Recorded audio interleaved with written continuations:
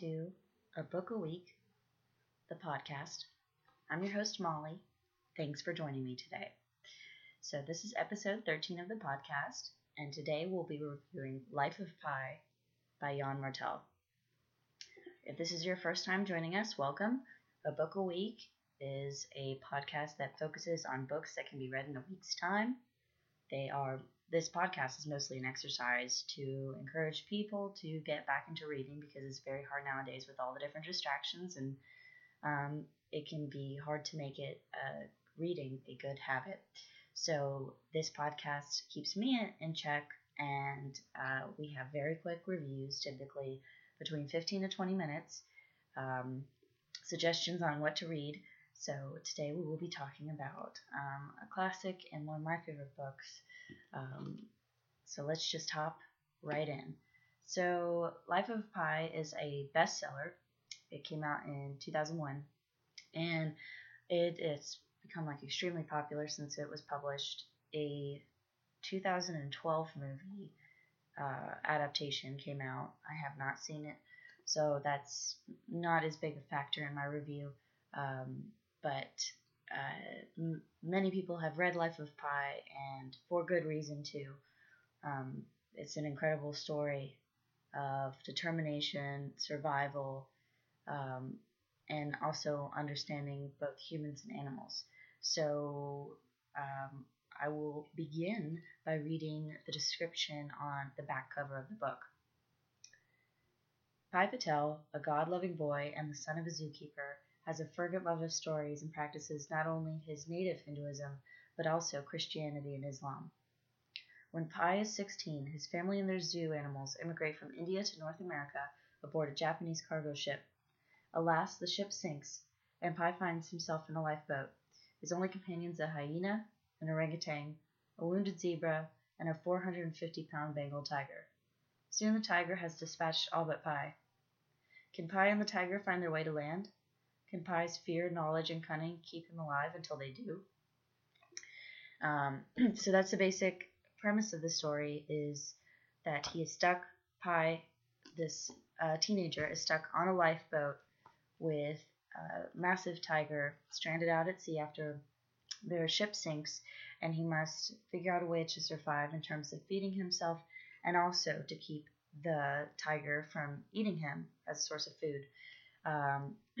It is an absolutely incredible premise, and it's definitely, I think, one of the main hooks about this book is just the story of survival. Everyone loves a good plot, so the plot is alone worth reading this book for.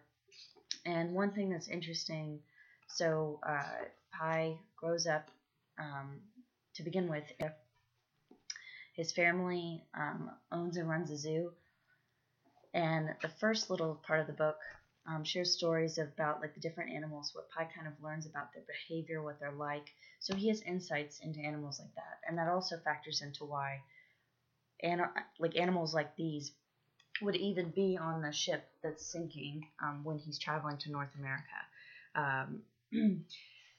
It's because they are transporting some of their zoo animals over at the time. And one of the things about this story is just how much the odds are stacked against Pi. It's truly incredible just how much he really has to deal with in terms of losing his family. His family passes away aboard the ship, loses everything he owns. He has no idea if help will be coming to him. And honestly, I'm pretty sure that he spends the better part of a year waiting for some kind of help aboard this lifeboat. So I mean, just incredible odds stacked against him. Now, this book is definitely, even though he has a lot of things that work against him, he survives. He is able to overcome the adversity. He's able to one day live a fulfilling life. In fact, at the beginning um, of the novel, you realize that he's narrating as an older man, and he's reminiscing about the events that happened when he was 16. So he eventually makes it to Canada and survives, but having lost everything and having survived this entire ordeal. Now, one of the really interesting things about this book is when Pi finally survives, makes it to shore, gets help. He tells his story to the authorities, and they don't believe him. It just sounds too incredible, too unrealistic for something like this to have ever happened, that the tiger wouldn't eat him during their long ordeal. And Pi ends up telling a different story about who everyone represents, that the animals, and this is a spoiler,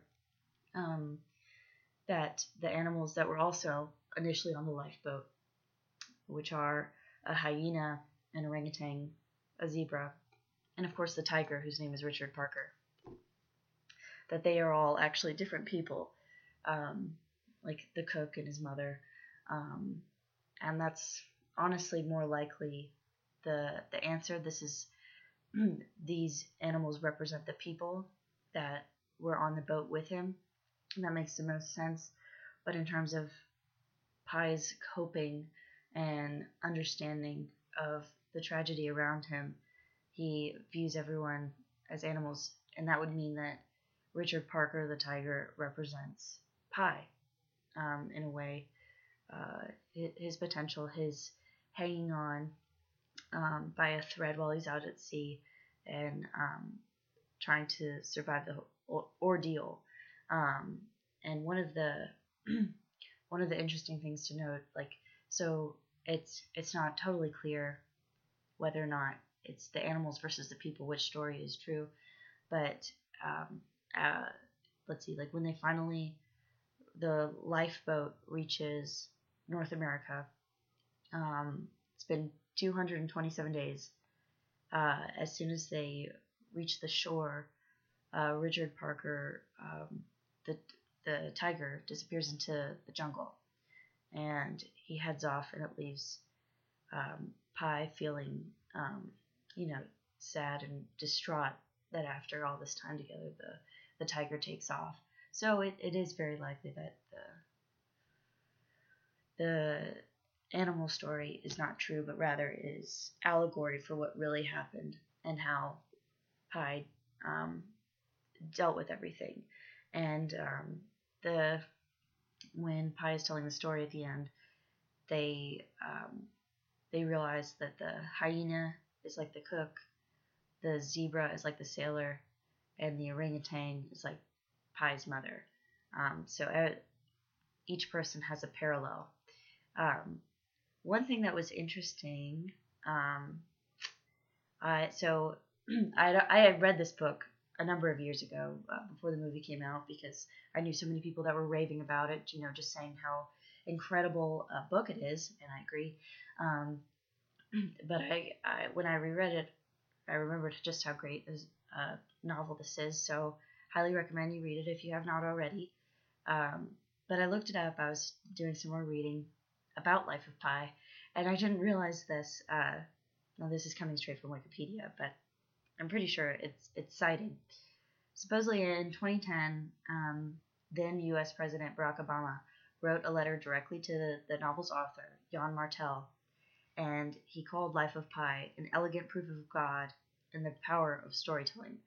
So it even has former U.S. presidents reading it and praising the work too. It's had a profound impact. And then, it later on became a movie in 2012, directed by Ang Lee, and it won 4 Academy Awards, including Best Director. So it looks like I probably need to watch this movie if I enjoyed the book so much. but yeah, I mean, it was definitely a treat to revisit this revisit this book after there had been some time. And that's another thing that I enjoy about it is that you can reread it time and time again, and it still feels fresh. Like it's, some books are so exhausting or overwhelming. You can really only do once, and you're like, I have no reason to ever read that again. But Life of Pi holds up over time. It's over 15 years old now, and it is, it's kind of like in episode 2 I reviewed The Alchemist. It's kind of like that in the sense where it's got allegory. It's kind of like a parable where it talks about a great journey that a young protagonist is going on, where he has to overcome adversity. And a lot of people, can relate to something like that, like, um, overcoming the odds, surviving, and learning about other people, and by doing that, learning about yourself. So Life of Pi is just a great book that you should read. But yeah, so if you listened today, thank you. I'm really appreciative for anyone that tunes in, taking the time to listen to me. If I had to rate Life of Pi, I would probably give it a 9 out of 10. It's really just a terrific book. And also, number scales are subjective, so I have my own number scale. I would give Life of Pi a 9, and I'm a little bit more picky about giving books like a 10 out of 10 or 100, things like that. But who knows? Over the years, I might revisit it and be like, why didn't I give it that extra boost and just call it a perfect book or anything like that? But yes, awesome book, and thank you for listening today. I will be back next week with another episode, so make sure to tune in then. As always, you can listen to this podcast at www.soundcloud.com/abookAweekpodcast.